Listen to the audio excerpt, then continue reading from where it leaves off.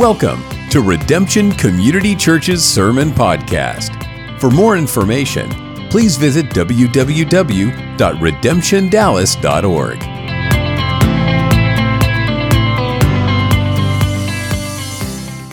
This is the 17th sermon in our series on the Pastoral Epistles, and it is the second sermon in the book of Titus.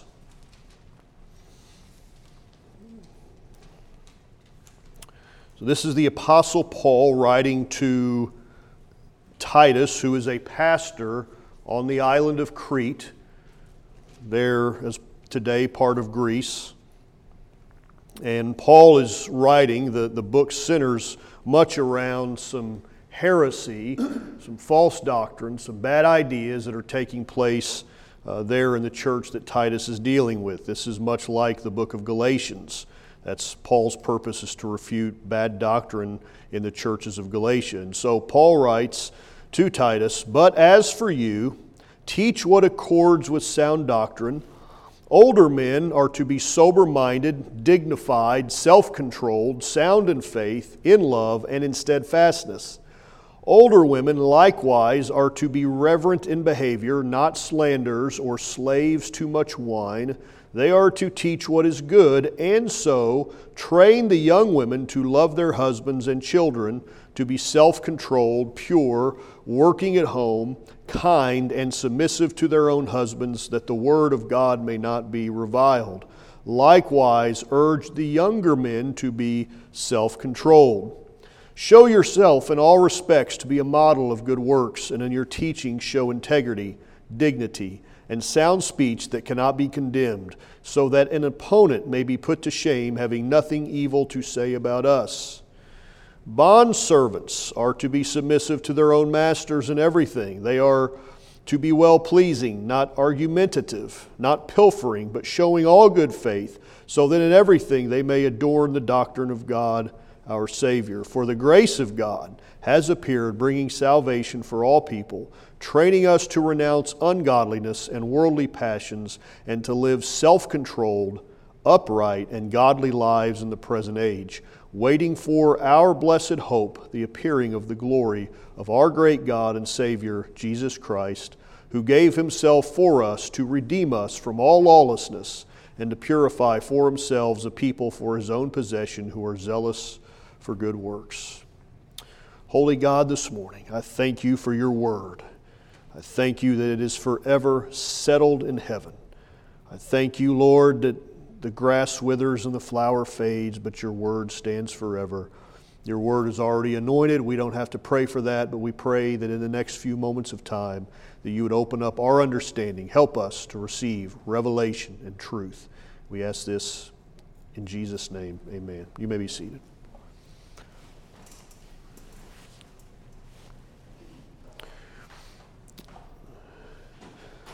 To give you a map this morning of where we are going, we will spend the majority of the time this morning in verse 1 talking about sound doctrine, and a little bit of time talking about the practical and ethical implications of how we should behave and what kind of men and women we should be in light of what it means to embrace truth.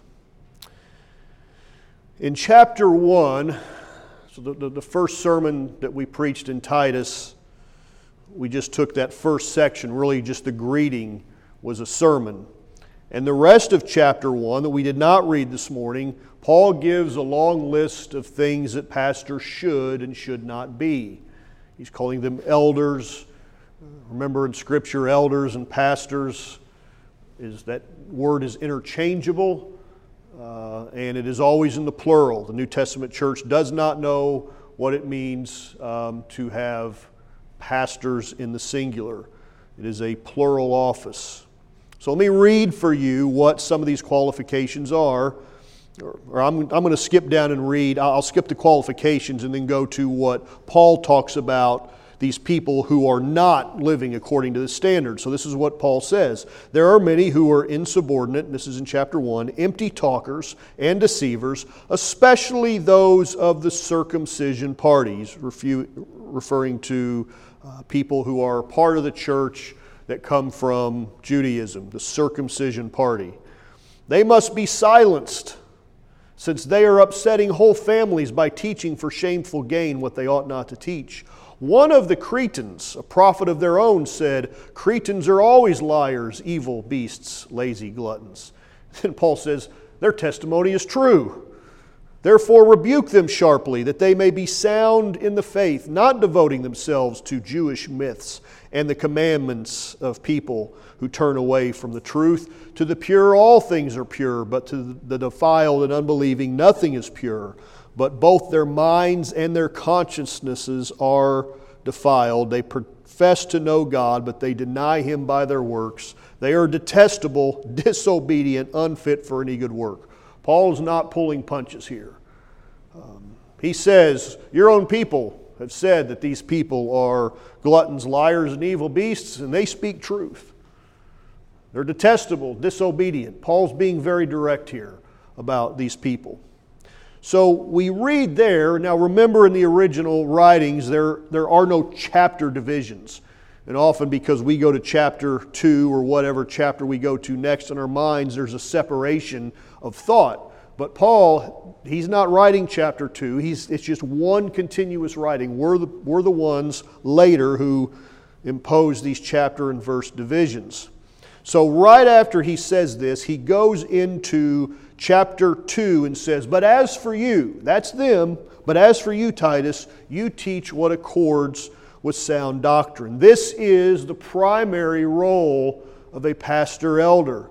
Teach biblical truth.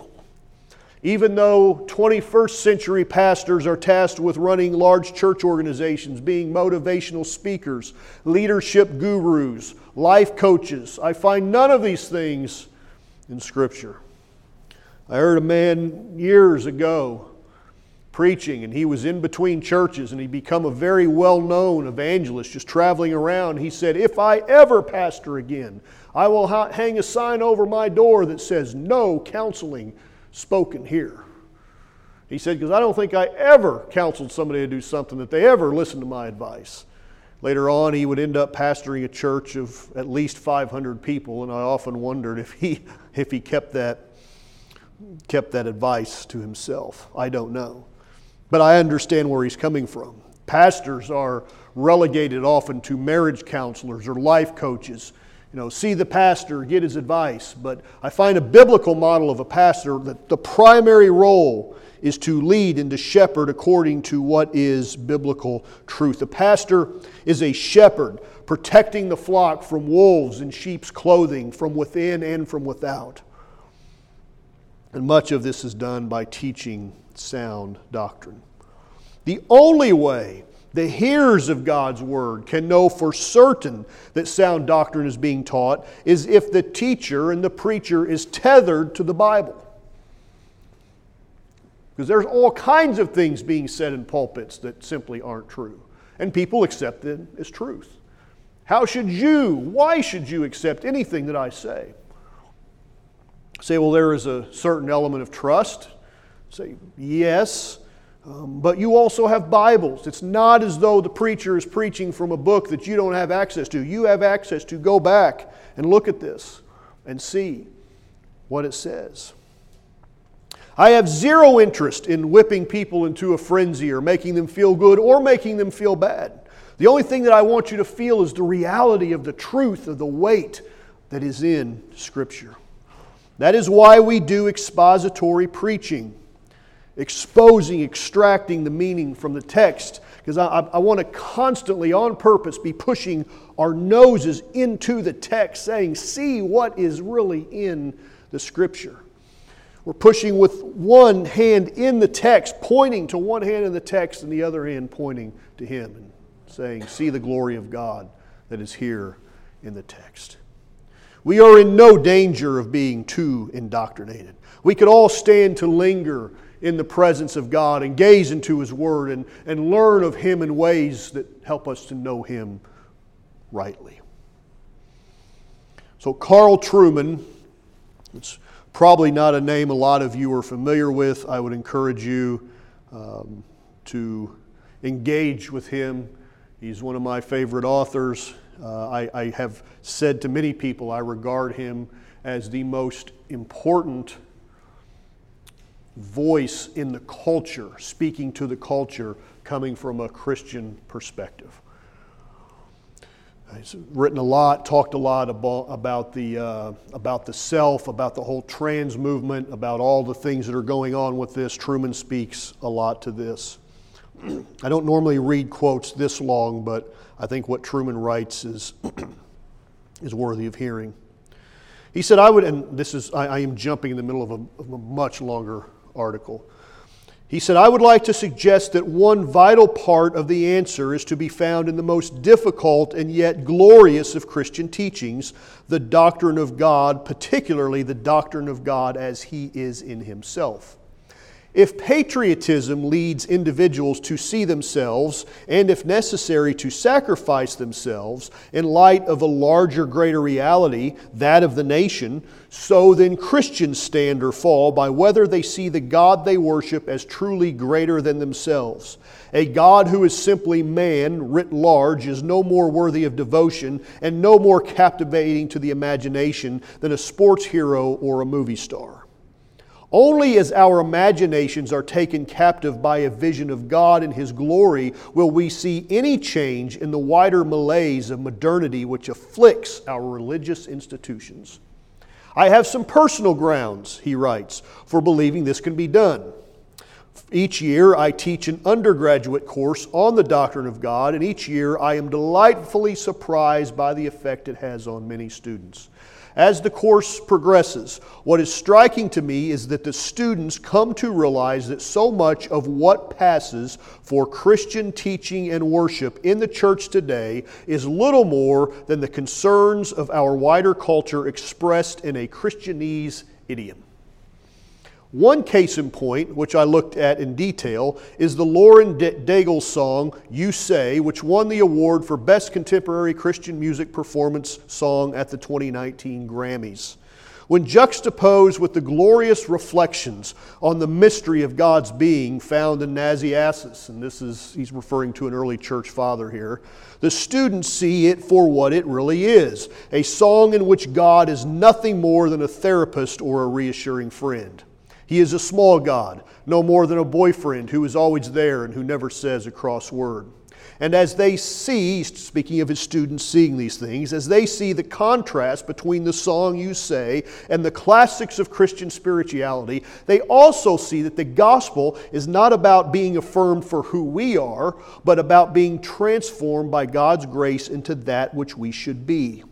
Heaven is not personal happiness. It is eternal communion with God the Father through the union with His Son via the work of the Holy Spirit. And the human problem is not that we do not feel psychologically happy. It is morally that we are sinful, and existentially that we shall die. That vision is so much greater than the vision of God as a friendly therapist with which our own contemporary Christian culture is so often satisfied. We live in an era in which expressive individualism and the cult of the therapeutic are the very cultural air we breathe. There is nothing we can do to escape that. But we need to remind ourselves that it is a glorious picture of God, that which is dramatically revealed in biblical history and dogmatically articulated by the greatest thinkers of the Christian tradition, has led to some of the most compelling doxology of the church through the ages. Doxology being our worship. So he says all of this has led, because why do we want to believe rightly? We want to believe rightly because it compels us to worship Him. And this is what he's saying. These things have been dogmatically articulated by the greatest thinkers of the Christian tradition, and that has led to some of the most compelling doxology or worship of the church throughout the age.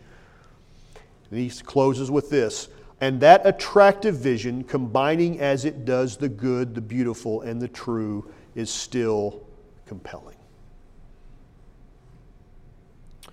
What I am pleading for is that we would be a people who are not swept away in the tide of old heresies packaged and a modern language, that we would not be a people who are ignorant of Scripture when we have Bibles all around us. Now, I've ended Truman's quote there. I'm jumping back in. I'm saying that we would not be swept away in all these old heresies that have existed for 2,000 years that come back to us in our own appropriate language. That we would not be a people who are ignorant of what the Bible says when we have Bibles all around us. That we have more resources available to us with the internet to understand Scripture, and more resources in general to engage with within our own churches than any group of believers has had for the past 2,000 years. There's no reason to be ignorant. I plead for us to be a people who know God rightly in His Word, a people with theological fidelity and a rock-solid understanding of what the Bible has to say. And Paul is telling Titus to teach sound doctrine because false doctrine had crept into the church. Now, there are a lot of doctrines we could mention. What Paul is refuting in chapter 1 is Jewish believers who were teaching false doctrine. We don't know exactly what they were teaching. I think we have a better idea in Galatians of what they were teaching that Paul was refuting, but I don't think it's quite as clear in Titus. Although if we look in chapter 3, there's only 3 chapters. It's a short book. It's a short letter. If we look at the last chapter of Titus and what Paul is teaching, I think it gives us an idea of what he is refuting, and we can kind of figure out what the Jews were teaching that was bad ideas, which ironically, coincidentally, not at all, is the same thing that they were teaching in the churches in Galatia. So let's look in chapter 3, just read verses 4 through 7, and this will be the focus of the sermon when we get to chapter 3, but I want to look at it a little bit here this morning. So Paul says, "When the goodness and loving kindness of God our Savior appeared, He saved us, not because of works done by us in righteousness, but according to His own mercy, by the washing of regeneration and renewal of the Holy Spirit, whom He poured out on us richly through Jesus Christ our Savior, so that being justified," here's the key, he's teaching justification by His grace, we might become heirs according to the hope of eternal life. Verse 7, He justifies us by His grace.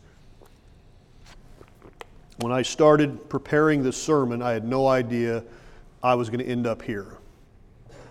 99% of the time when I prepare a sermon, I know exactly where I'm going. I've been thinking about it all week. I've been letting the thoughts percolate in my head, kind of outlining them in my head, so when I sit down, I'm good to go.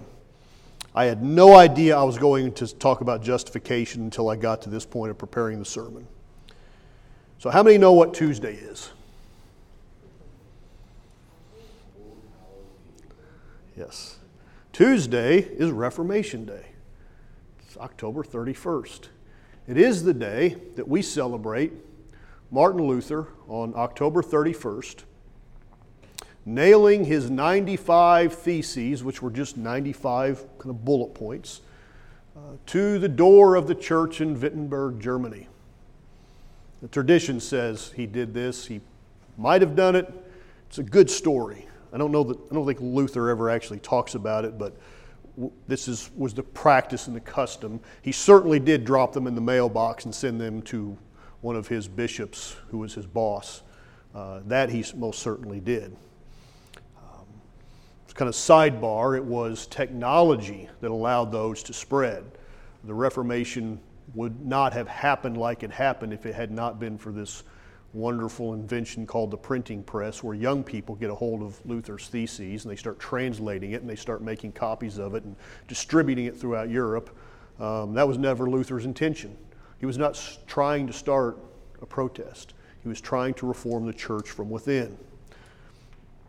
So it was Martin Luther that famously said, "Justification is the doctrine on which the church stands or falls." Justification, put simply, is that the only way a person can be saved is by the righteousness of Jesus Christ being imputed to us upon the basis of saving faith. That was not at all what the church was teaching 500 years ago. The gospel is the basis of our salvation. The gospel is the good news of Jesus and His kingdom. It's the story of His death, His burial, and His triumphant resurrection. Justification is the gospel in action. It's how God redeems sinners. It's how God enacts the gospel in our lives. It's how God saves sinners like us from eternal damnation because we are justly deserving of that punishment.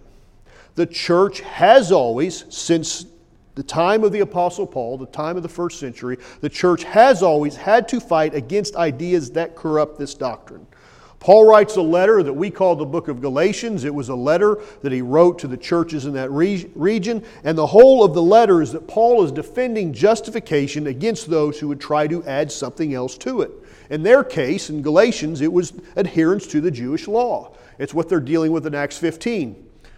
Yes, Jesus needs to be the basis of your salvation, but you also need to follow the Jewish Old Testament law. That's required for salvation. Paul, it's really the only book where Paul takes this tone immediately out of the gate. I mean, he's just hitting them hard. It's like, no, we are not going to stand for this. You could sum up Galatians by saying that what Paul teaches is that the gospel plus anything equals another gospel. Justification by faith plus something else equals false gospel. You cannot add to this. And people have been messing with this for 2,000 years. So I think it's worth reading because it imports back into Titus what Paul writes in Galatians 2. We ourselves are Jews by birth and not Gentile sinners. Yet we know that a person is not justified by works of the law, but through faith in Jesus Christ. So we also have believed in Christ Jesus in order to be justified by faith in Christ and not by works of the law. Paul at times is hard to understand. The Apostle Peter writes in his letter that Paul writes things that are hard to understand. That's in the Bible. Peter says, yes, some of Paul's writings are hard to understand. Like, Peter admits that. But here Paul's not being ambiguous. He is being as clear.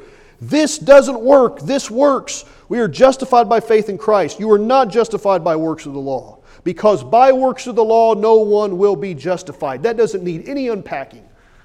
That is just as plain as it can be. You cannot follow the works of the law. You cannot merit your own salvation. He says, but if in our endeavor to be justified in Christ, we too were found to be sinners, is Christ then a servant of sin? Certainly not. So he goes on and through this, I'm not going to read the whole chapter, but he says, I do not nullify the grace of God, for if righteousness were through the law, Christ died in vain. If that's how you're saved, what Jesus did on the cross, He wasted His time.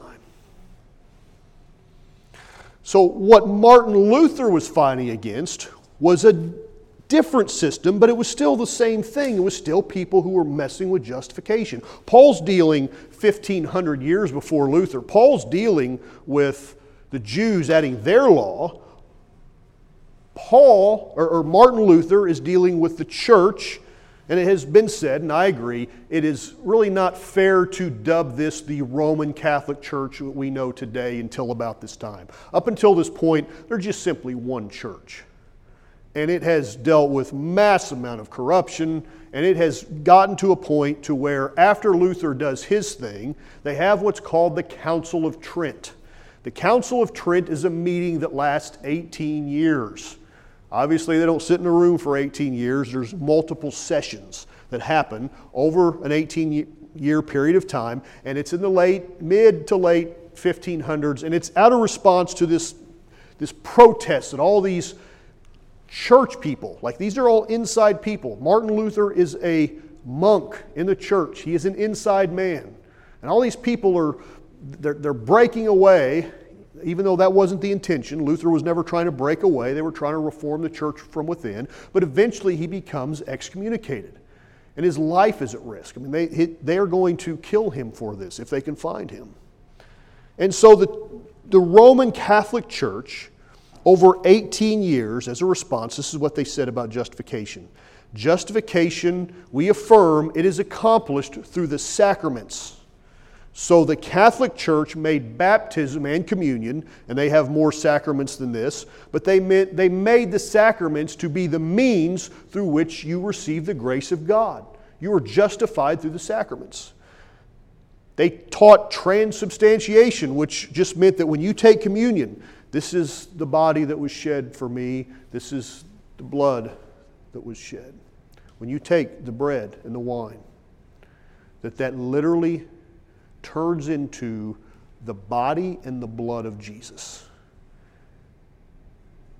That the elements turn into, that it still has the appearance. This has been now talked about for hundreds of years. They would say, what if you put it under a microscope? Would it be flesh and blood, or would it be bread and wine? And the church has said, no, it still retains the appearance of bread and wine. You can tell that by the taste, the texture. But what it actually turns into the body and blood of Jesus. When the church separates, there's two leading reformers. There's Luther and Zwingli. And they come together and they have these 15 points that they agree upon. I mean, just bullet point. And they have this one sub-point of whether or not that's true. Does this truly turn into the body and the blood of Jesus? And they could not agree with that. And so they separated. Their camps, their people separated over that one point. And so if you were going to be a Christian in the 16th century, you would be part of the Roman Catholic Church. Or now you would be part of the Lutherans who followed Martin Luther, or you would be part of Zwingli's camp, which they would just refer to as Reformed. Those were your only choices. So now all of a sudden you have two groups that split. And of course from there it just keeps dividing over faith traditions and ideas, but that's the beginning of how the church kind of breaks into pieces. The Catholic Church said that you receive justifying grace at baptism until you commit a mortal sin. It's called a mortal sin because the sin kills the grace that you received at baptism. So what do? You need justified again. How do you do that? You do it through penance. So the sacrament of penance was to regain your justification. So in this system, your justification, your being counted righteous in Christ, was built upon your sanctification. How pure and holy and godly you lived. Completely backward with what we would teach. So 506 years ago this week, Luther goes, he nails these things to the door of the church. This internal protest, he was this monk devoted to the church.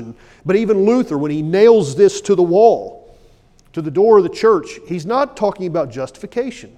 He's not clear on that. We don't know exactly when he really refined his thoughts, but it would be some years later before it's really clear that Luther understands that what we taught as justification, it was not quite right. What is Luther protesting 506 years ago this week? He's protesting the selling of indulgences. He's saying that is not biblical, it's not scriptural. Because what's happening? The church is selling these indulgences. So you have what's called the treasury of merit. You think about it as a bank account. This treasury of merit you can buy into, because let's say that my dead grandmother is suffering for 10,000 years. She has been assigned 10,000 years into purgatory. Well, I love my grandmother. I don't want to see her suffer for 10,000. Now, she's going to get to heaven, but she's going to get to heaven after suffering 10,000 years because that's the life she led, and she's going to burn off all these bad things before she's righteous and holy enough to go into heaven. So I don't want her to suffer for 10,000 years. How do I get her out of this? Well, the Pope was building St. Peter's Basilica. You can go there today and visit it. It's still there in Vatican City in Rome. They're building this, and they need to make money. So it's a fundraiser. So the fundraiser is to send, and there were others, but a famous one is Tetzel. So Tetzel goes throughout Germany beating his drum. That's not figurative, it's literal. Tetzel literally would go into town beating this drum through the villages of Saxony and say, selling these indulgences. And people would come out of their huts and their houses and say, well, yeah, I'll buy that. And there became a saying that said, every time a coin in the coffer rings, another soul from purgatory springs. Throw your coin in, get dead grandma out. That is a money maker. That is everybody's donating to that. Why? Because you believe it. And if you believe it, you'll pay it. So there's this, just absolute corrupt racket. There's the famous stairs there in the, I don't recall what church, but you can still go there today. You can go there today and climb these stairs. The story is that it's the stairs that Jesus climbed in Jerusalem during his crucifixion. I don't think that's likely, but that's what tradition says. So they moved these stairs from Jerusalem to Rome, and now still today you can go there and you can get on your hands and knees and climb. And this is what people do. They climb and they get out their rosary and, Hail Mother Mary, full of grace. And they do this. And Luther does this. Luther does this 500 plus years ago. And the story goes that Luther stands up on his hands and knees, gets to the top of the steps and goes, is this really true? This is like 10 years before he nails. Luther is having kind of this long epiphany. Is there really anything to this? And so Luther's protest is it's to his boss, some archbishop between him and the Pope, saying, this isn't right. These are 95 points, but my protest is we cannot be fleecing these poor people because it's not biblical. And what happens when you see something that's not biblical? When you see something that's not biblical, then you start seeing other things that aren't biblical. So it starts with the protest against the selling of indulgences, but it leads him down the path to say, wait a minute, all these ideas about justification, it's communicated to me at baptism, and I lose it, and then it's through the penance, and now it's none of this can be right. So Luther refined his ideas. He studied Scripture, and he came to see that Christ's righteousness was the only basis by which we can stand justified, declared innocent of our sins by our great and holy God. It's on the basis of Christ's righteousness. And Luther would later say, justification is the doctrine on which the church stands or falls. Thank God for the blood. We sang about this morning, the blood that Jesus shed. Thank God for the blood. The songwriter said, in sin I wandered sore and sad with bleeding heart and aching head till Jesus came and sweetly said, I'll take your sins away. So much truth in that song. Jesus is the one who does it. The Catholic Church had this idea that the sacraments, and we believe in communion and the sacrament of the bread and the wine, but we don't say it's where Christ literally shows up, and it's not that the preacher or the priest is communicating this grace to you. And the church had it down. It was ex opere operato, by the working of the works. Grace is worked by the work that you are doing today. And Luther said, no, it's just simply on the basis of Christ's righteousness. The songwriter would go on to say, thank God for the blood. Thank God for the blood that washes white as snow. I gave my heart, my life, my all to Him who drank the cup of gall to raise the guilty from the fall and take their sins away. Third verse would say, the water, spirit, and the blood agree if we but understood in making sinners pure and good and take their sins away. Justification is how the blood washes us white as snow. We stand in God's courtroom, our hands and our feet are shackled, guilty as sin because of sin, and deserving to hear the verdict from the judge, guilty. 1 John 2 says we have an advocate with the Father, Jesus Christ, the righteous one. That advocate, He's our defense attorney. The Son of God stands in the courtroom and says, he steps forward and says, I'll pay the price. I'll take the verdict. I'll take the death sentence. And so He did. Paul says in 2 Corinthians 5, God made Him who knew no sin to become sin on our behalf. Read Romans 3. Who was it that killed Jesus? Paul says in Romans 3 it was God. God put Him forth to be a propitiation for our sins, the sacrifice. Paul said God made Him, who's the Him? It's Christ. God made Christ who knew no sin. Christ never sinned. He was sinless. And yet He's the one that was sinless, that was made to know sin on our behalf. Paul said, so that in Christ we might become the righteousness of God. It is the great exchange. I give all my sin to Him. He gives me all of His righteousness. It's the greatest transaction in history. So what Paul does is Paul in verse 2. And I bring all of that out of verse 1 because I do think that is, and I consulted, I'm not alone there. I think there is a consensus and a general idea there that is what Paul has in mind when he says sound doctrine.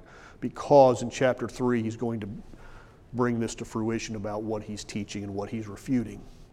The idea of justification. That's all in verse 1. Verse 2 through 5, and I won't take very long to unpack this, but just to point some things out.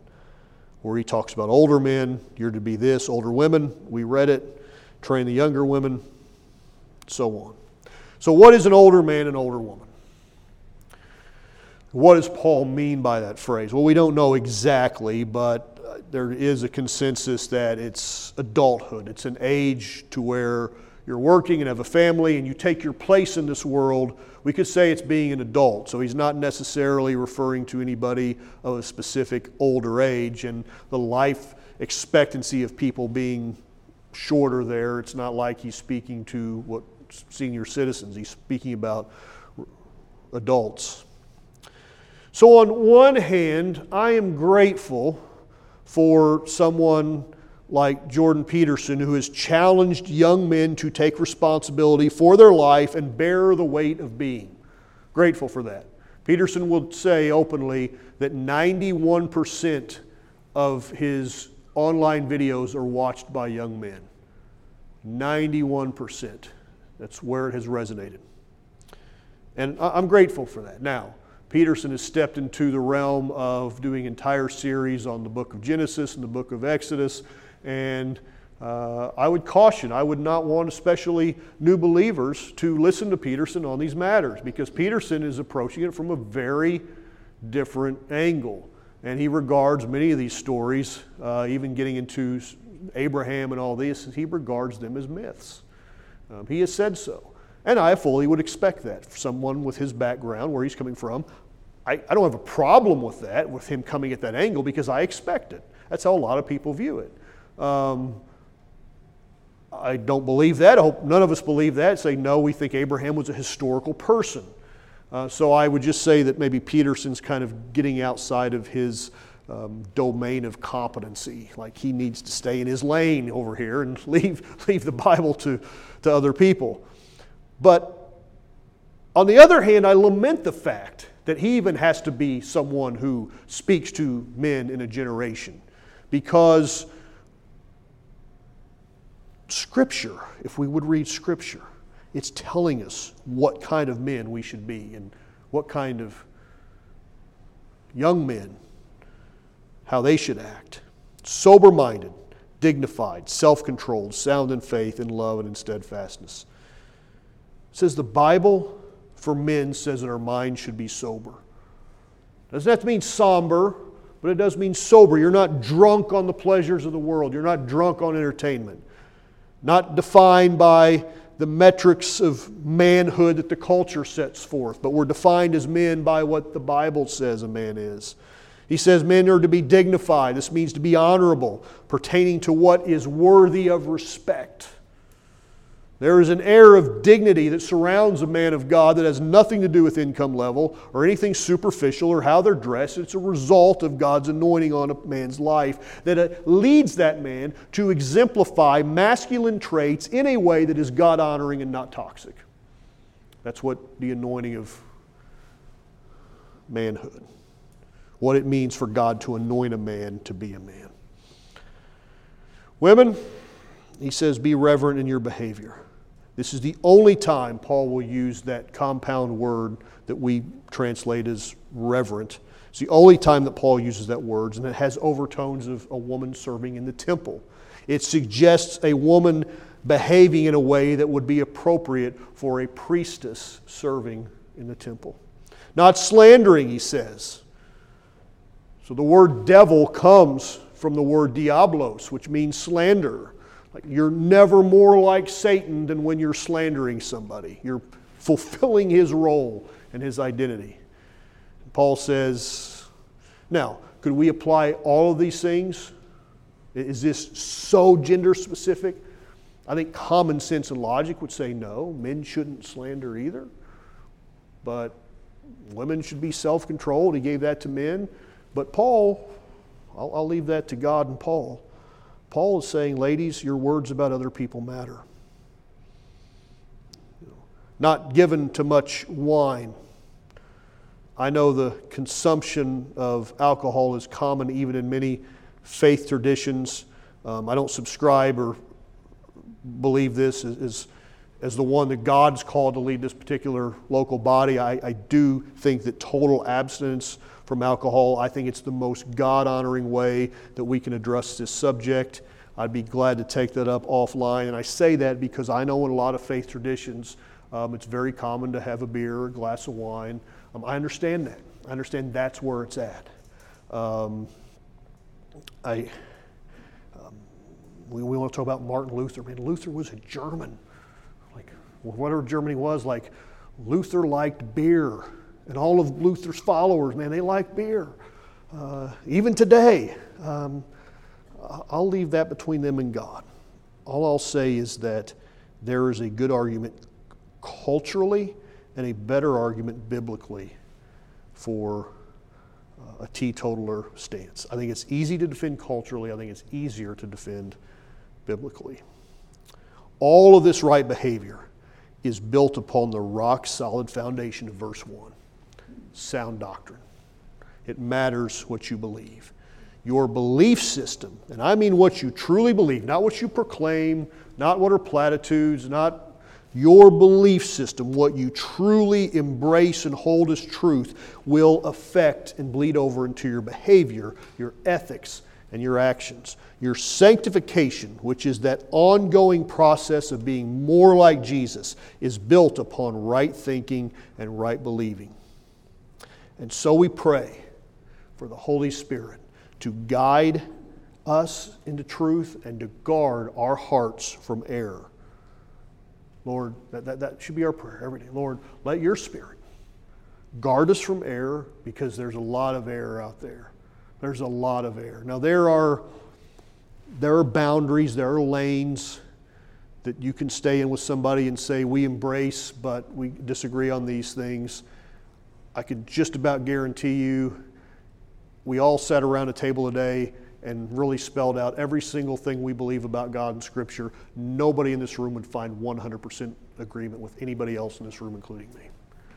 That's okay. But there are lanes, there are ranges within this to say, hey, these are the lanes of what it means to be an Orthodox believer in Christ. And because there is so much out there, articles, blogs, YouTube, books, so much out there that just plant all these ideas around there.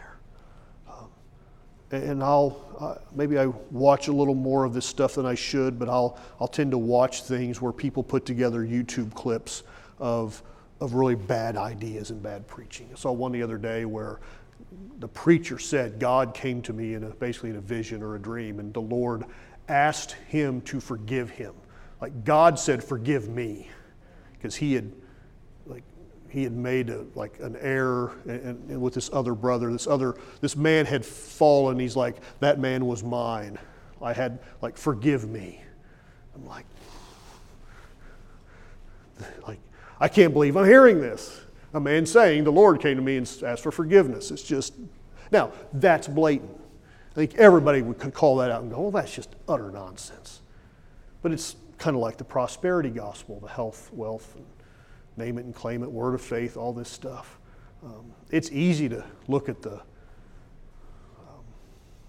the extreme examples and go, that's just nonsense. Ironically, Dallas-Fort Worth the last 30 years has kind of been a seed ground of these ideas. Some of the most famous and well-known ones came out of here and are still here in this area, nationwide. And so we encounter these things, lay hands on your television and write me a check for $777 at seed money, and God's going to make you wealthy and heal you. And that's not even like paraphrasing. I mean, those, you're poor because of this and because you don't give, and it's absolute evil. So it's easy to see those things. Like, most people would see that for what it is. The people that they're fleecing, I feel sorry for, because that's all they know, and they're desperate. They're like, those people that are writing checks to those men are no different than the people in the villages of Saxony in the 16th century who were giving Tetzel money for their dead relatives. It's the same thing. They're hungry. So it's easy, but what we have to watch for is the subtleties of those ideas that creep up in our circles to say, no, we are going to defend truth and believe in sound doctrine. Amen. Let's pray. God, you have given us a book that is like no other book. These books collected together, Old and New Testament, preserved so many women and men and children that have died and shed their blood in defense of this truth, of this book. And unlike any other book, this book is without error. We can interpret it incorrectly, we can pull bad ideas, but the book itself, the writings, they are God-breathed. They are forever settled in heaven. And we thank you for that. We would know very little about who you are if it were not for our scriptures. So Lord, while the Bible is not a relic, it's not something that we worship, but we do regard the words as truth, and we regard them as your truth, and we regard this as the very Word of God.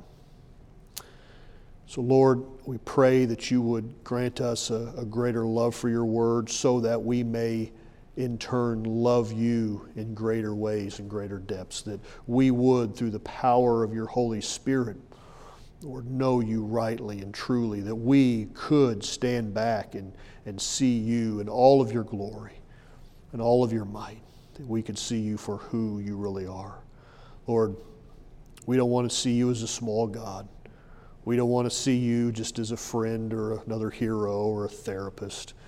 We want to see you as the great and eternal reality and truth of this universe of our lives, that all things come into submission to you, that our lives really have one purpose, and that is to make your name great in these few short years that we have here on this earth. So Lord, I ask you that you would keep your hand upon us, that you would lead us and guide us into all truth. Lord, that you would guard our hearts from error, and that this week as we go forth, Lord, that we would proclaim your name, honor you in our lives, and live lives that would be counted as worship unto a holy God. We ask this in Jesus' name. Amen. In dismissal this morning, can we lift our hands together? Just thank him for who he is. Jesus, thank you today for your might and your glory and your power, your splendor, your majesty, your glory.